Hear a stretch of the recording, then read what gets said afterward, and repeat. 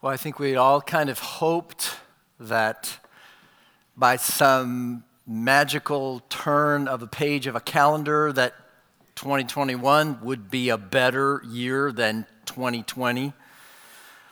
But honestly, the police shootings continue. The protests continue. In Wake County, in our county, a 4-year-old girl this past week was shot by a drive-by shooter as she slept on a mattress in her home near the front door. Elsewhere in our state, an 8-month-old child was shot inside her home while in her mother's arms. Mercifully, both of those survived, but a 7-year-old boy in Hickory this past week was not so fortunate. He was shot and killed in the back seat of his mother's car. Police called it random. And while things are presently better here, the pandemic continues around the world. It's raging in places like India. I'm sure you've seen. We have a North Wake sister who's living there. She's in lockdown again, as are the people that she's there to love and serve. Their hospitals are overrun with patients and people are dying outside in the sidewalks. You know, it can start to feel after a while kind of hopeless. Like maybe we've been forgotten. Or maybe that we found ourselves on the losing side, at least for a season. And I think that's what it must have felt like for Daniel and his 3 friends and the rest of his people who were taken captive by the nation of Babylon, as we saw last week. In Daniel chapter 1, this is what we saw. In the 3rd year of the reign of Jehoiakim, king of Judah, Nebuchadnezzar, king of Babylon, came to Jerusalem and besieged it. And the Lord gave Jehoiakim, king of Judah, into his hand, with some of the vessels of the house of God, and he brought them to the land of Shinar, to the house of his God, and placed the vessels in the treasury of his God. And so the story now begins to revolve around 4 young men, as we saw, as young as 14, middle schoolers perhaps, taken captive by a foreign power and ripped away from family and friends, forced to study foreign culture, foreign gods, foreign religions. For 3 years, they were enrolled at Babylon High.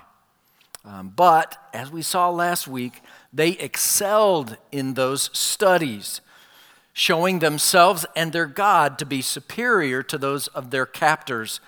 In the first of a series, in the early part of the book of Daniel, of what feel like contests where the supremacy of their God and ours is put on display in a setting where it would be easy to call it into question.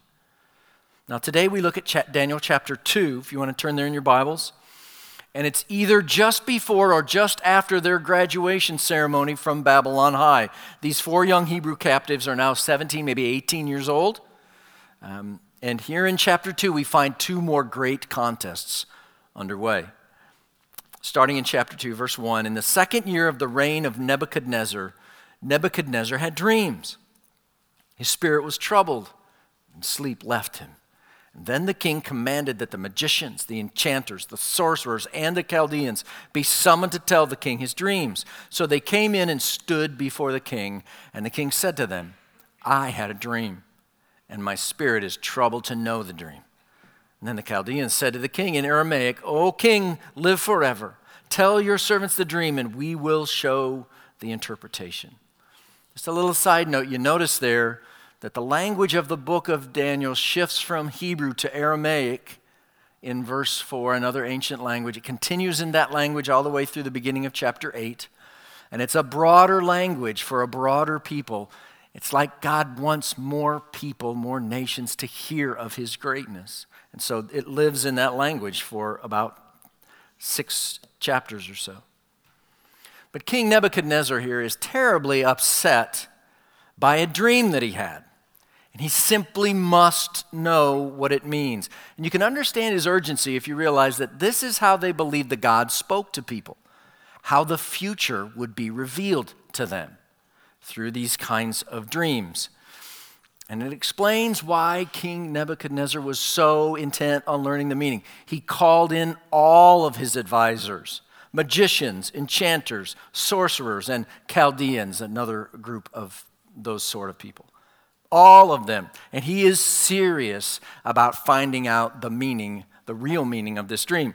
Look at verse 5. The king answered and said to the Chaldeans, The word from me is firm. If you do not make known to me the dream and its interpretation, you shall be torn limb from limb, and your houses shall be laid in ruins. I told you he was serious, right?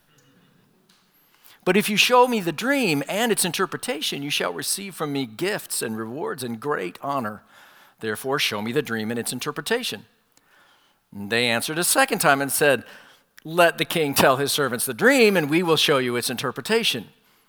And the king answered and said, I know with certainty that you are trying to gain time because you see that the word from me is firm. If you do not make the dream known to me, there is but one sentence for you. You have agreed to speak lying and corrupt words before me till the times change. Therefore, tell me the dream, and I shall know that you can show me its interpretation. So the king asks a really big ask here of these advisors, right? Don't just interpret the dream, tell me its contents first, and then interpret it for me. You get the feeling the king did not trust his advisors very much at this point in time. He must have had a sense that this dream was a dark foreboding for his reign, right? And could it be that the trouble that the dream foretold could come at the hands of even these advisors? A kind of coup, perhaps? It's interesting. The next 2 of 3 Babylonian kings would all be assassinated. So that fear is not far-fetched. Verse 10, the Chaldeans answered the king and said, there is not a man on earth who can meet the king's demands, for no great and powerful king has asked such a thing of any magician or enchanter or Chaldean. The thing that the king asks is difficult, and no one can show it to the king except the gods, whose dwelling is not with flesh. Now, does that sound familiar, that saying, some of you who are New Testament readers? A God whose dwelling is not with flesh, is with flesh. Look at John 14. The Word, this is how Jesus is introduced to us in the New Testament. The Word became flesh and dwelt among us. See, there is a God who reveals the greatest of mysteries, himself, and one day he is going to dwell with his people. He is a revealer of mysteries, Daniel tells us in chapter 2. Look at verse 12. Now, because of this, the king was angry and very furious, commanded that all the wise men of Babylon be destroyed. So the decree went out. And the wise men were about to be killed, and they sought Daniel and his companions to kill them. Then Daniel replied with prudence and discretion to Arioch, the captain of the king's guard, who had gone out to kill the wise men of Babylon. He declared to Arioch, the king's captain, why is the decree of the king so urgent? And then Arioch made the matter known to Daniel, and Daniel went in and requested the king to appoint him a time that he might show the interpretation to the king. So the king, it appears, has a bit of a temper. And Daniel, again, a mere teenager in all likelihood at this point, has remarkable wisdom in the way he approaches this captain and remarkable confidence in his God. He'll stake his life on God's ability to make the dream known. And so the contest is taking shape, right? Can Daniel's God do what theirs cannot? Reveal and interpret the king's dream. Look, verse 17. Daniel went to his house and made the matter known to Hananiah, Mishael, and Azariah, his companions, and told them to seek mercy from the God of heaven regarding this mystery, so that Daniel and his companions might not be destroyed with the rest of the wise men of Babylon. So Daniel, again, is exemplary here. He's a young senior at Babylon High. And the first thing he does in the face of this predicament is go and grab 3 friends and pray. So, high schoolers, learn this lesson now. When you're in a predicament, first thing, grab 3 friends, pray, okay? Grab 3 friends and pray. Do you do that? Is that your first impulse? Do you even have 3 praying friends? You're going to need them, and you're going to need this impulse. Daniel grabs his friends, and they pray for mercy, and as we're about to see, God hears and grants their request. So don't miss this, all right? Our God loves to answer a prayer for mercy. Look at verse 19. Then the mystery was revealed to Daniel in a vision of the night. Then Daniel blessed the God of heaven, and Daniel answered and said, Blessed be the name of God forever and ever, to whom belong wisdom and might. He changes times and seasons. He removes kings and sets up kings. He gives wisdom to the wise and knowledge to those who have understanding. He reveals deep and hidden things. He knows what is in the darkness, and the light dwells with him. To you, O God of my fathers, I give thanks and praise, for you have given me wisdom and might, and have now made known to me what we asked of you, for you have made known to us the king's matter. So our God hears and answers prayer. Okay. Yet Professor Ian Duguid says, he gives us this challenge. He says, Daniel did not immediately rush off to Nebuchadnezzar with the answer. Even with his life in the balance, Daniel took the time to give thanks to God for the answer he had received. He says, this is where we so often fall short, isn't it? We may pray passionately for deliverance from our trials, but when that deliverance comes, we fail to return our thanks to God. And like 9 out of the 10 lepers healed by Jesus in Luke 17, we go on our way rejoicing that our problems are solved. Eager to get on with life, we forget the one from whom our healing comes. Not so Daniel. He takes the time to praise God for the awesome deliverance he has received before he brings the answer to the king. And in his praise that we just heard, he praises God for a number of things, but the 2 main things he brackets his prayer with in verse 20 and again in verse 23. Thanks be to God for having and giving wisdom and might. Wisdom and might belong to God. The content of the vision and its enactment, as we're about to see, the destiny of nations is what this is about, is both known and determined by God's wisdom and God's might. Look at verse 24. Therefore Daniel went to Arioch, whom the king had appointed to destroy the wise men of Babylon. And he went and said thus to him, Do not destroy the wise men of Babylon. Bring me in before the king, and I will show the king the interpretation. So then Arioch brought in Daniel before the king in haste and said thus to him, I have found among the exiles from Judah a man who will make known to the king the interpretation. Now the captain of the guard here is a little undeservingly boastful, it seems, when he says, I found a guy. Because really it's more like Daniel found him, right? In verse 26, the king declared to Daniel, whose name was Belteshazzar, Are you able to make known to me the dream that I have seen and its interpretation? And Daniel answered the king and said, No wise men, enchanters, magicians, or astrologers can show to the king the mystery that the king has asked. So essentially, Daniel is telling the king, your guys and their gods, they kind of inhale, right? You get the idea. They are worthless to reveal this mystery. Worthless. Verse 28, but there is a God in heaven who reveals mysteries, and he has made known to King Nebuchadnezzar what will be in the latter days. Your dream and the visions of your head as you lay in bed are these. To you, O king, as you lay in bed came thoughts of what would be after this, and he who reveals mysteries made known to you what is to be. So 4 times in this chapter, God is referred to, Yahweh is referred to as the God of heaven. The idea is the God over the heavens, you could say, over the sun and moon and stars that the Babylonians worshipped. It speaks of his supremacy. There's no God like him. And this God of heaven, the heavens, reveals mysteries. One scholar counts over 30 references just in this chapter to God's ability to know and reveal wisdom and mysteries. 30 references. If you want to put it in theological jargon, God knows stuff, okay? Stuff that no one else knows or can know. Things like the future of nations, as we'll see. Verse 30, Daniel says, As for me, this mystery has been revealed to me not because of any wisdom that I have more than all the living, but in order that the interpretation may be known to the king and that you may know the thoughts of your mind. So you remember my suggested alternative title for the book from last week? The Book of Daniel's God, right? I think Daniel would have been all about that. You see his humility here. He gives the glory to God. It's the God of heaven who reveals mysteries that are unknowable to any man on earth, even mysteries about the future.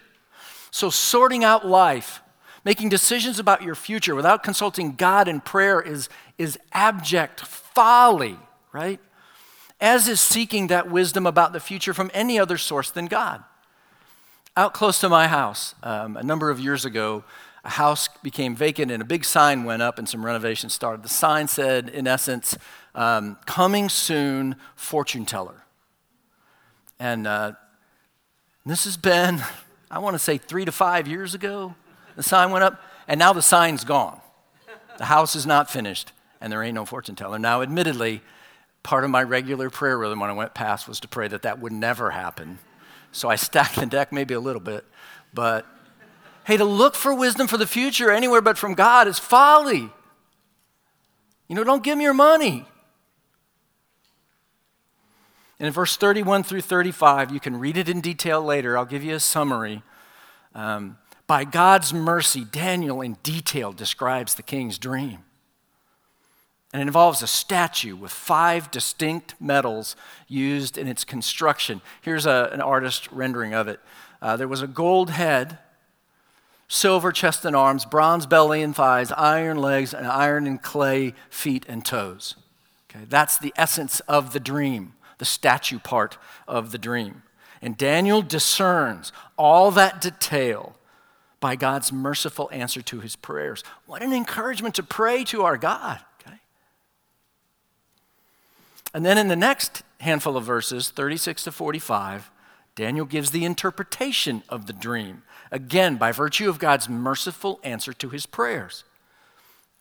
And Daniel says the dream is about successive empires that will follow King Nebuchadnezzar. And one way to interpret those empires is shown on this slide. It's a little clearer here.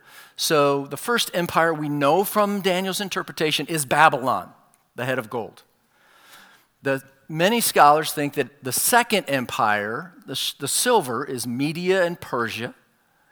The third empire, the bronze, would have been Greece, and ancient Rome would have been the iron, and then some people say future Rome is the feet of clay and iron mixed.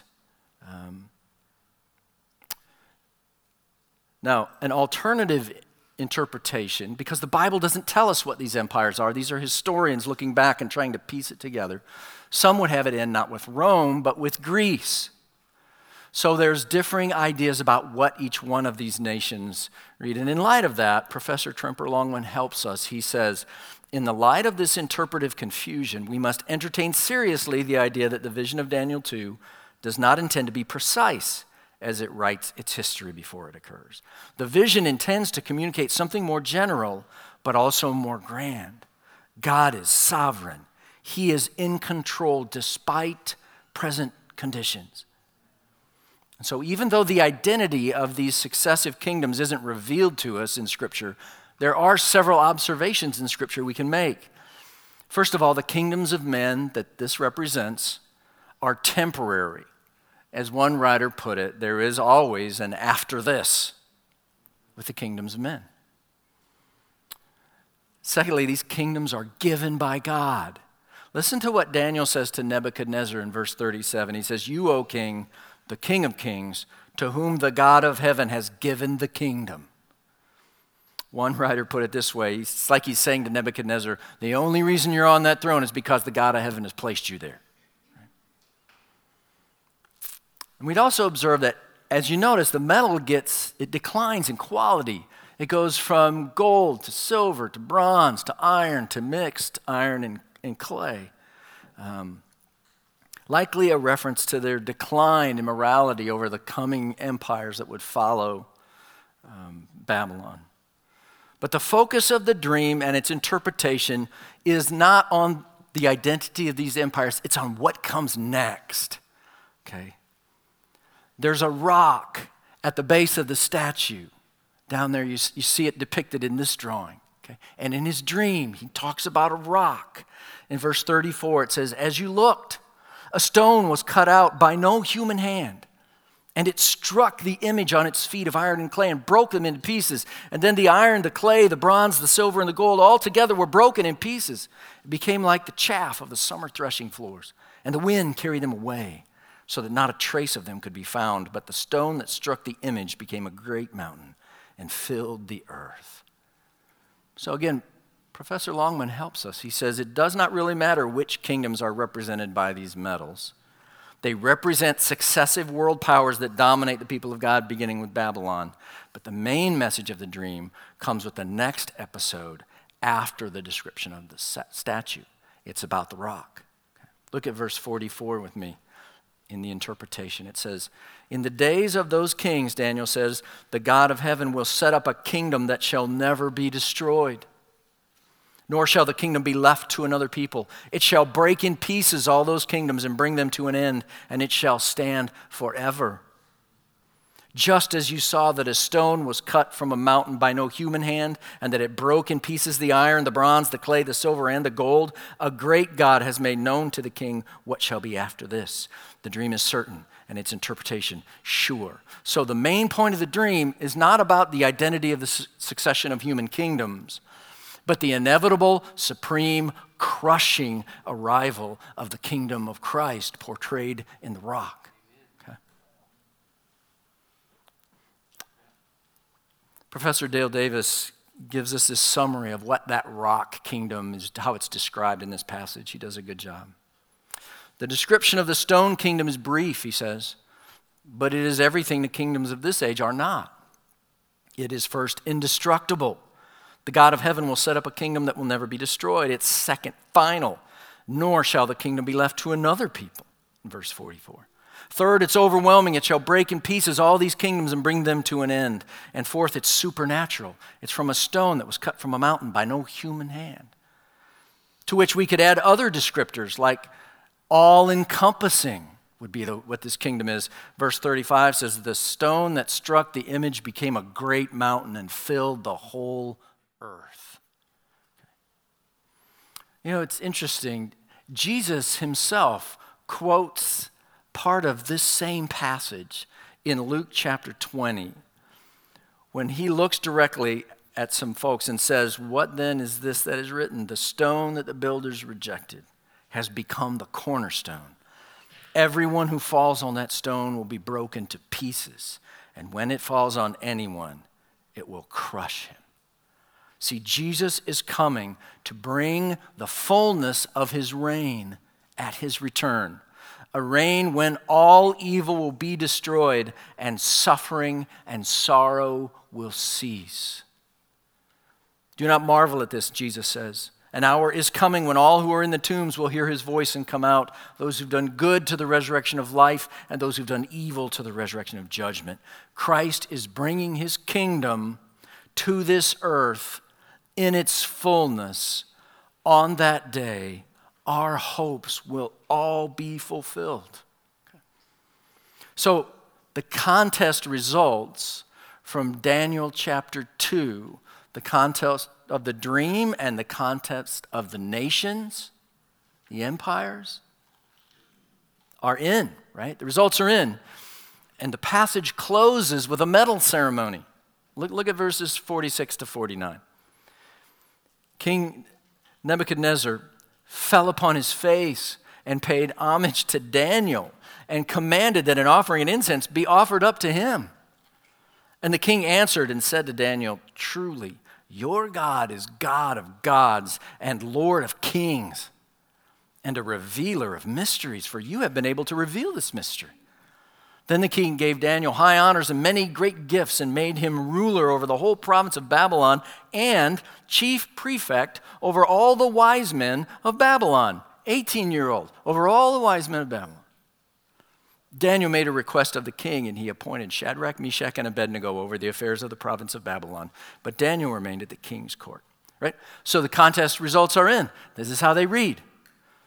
The king bows before the captive. And he declares Daniel's God to be greater than the gods of Babylon. He declares Daniel's God to be Lord of kings, greater than him. and he exalts the slave and captive above all the wise men in his kingdom. How encouraging would this have been to those other captives? How encouraging ought this be to those of us who follow Christ in a time of suffering and hardship? Be encouraged by these words from Professor Stephen Miller. He says, "There is a God in heaven, and this God may be called upon to supply sustenance and wisdom far beyond what's available from human resources. Although circumstances sometimes may look impossible from an earthly standpoint, there is a God in heaven who can do all things. He can solve seemingly insoluble problems, supply needs, and provide strength for impossible tasks. He is a God who is there and is able." I ran across a story in history that I found fascinating. Dale Davis tells this. He says that there was a Roman and Christian-hating emperor named Julian who lived in the 300s or so AD. And he was mortally wounded in a war with the Persians. And while Julian's expedition was in progress, one of Julian's followers mockingly asked a Christian in Antioch what the carpenter's son, Jesus, was doing. And the Christian replied, "The maker of the world, whom you call the carpenter's son, is employed in making a coffin for the emperor." And within days, news came to Antioch of Julian's death. And he continues and says that is where Daniel 2 leaves us. Jesus has a coffin for every empire and emperor. The only true security is in the kingdom of the carpenter's son. Nebuchadnezzar did not forget his dream, and you must not forget it either. Don't forget what the God of heaven reveals to you through this dream, for this is a dream that will come true. In the greatest of contests, one of which is yet future, the kingdom of Christ will prevail. And then all shall be well. And all shall be well. And all manner of thing shall be well. So I thought it would be good for us today to close this time praying together the prayer that Jesus taught us to pray. And in this prayer, Jesus taught us to pray for this smashing stone to come, the coming of his kingdom. You remember the words, "Thy kingdom come." And this coming of his kingdom will put an end to all evil and replace all of our sorrows with his joy. And so let me invite you, stand with me, and I put the words to the Lord's Prayer on the screen so that we can all use the same words together. And let's recite it. And as we do, listen for that phrase about the kingdom. There are two of them. Church, let's pray. Our Father,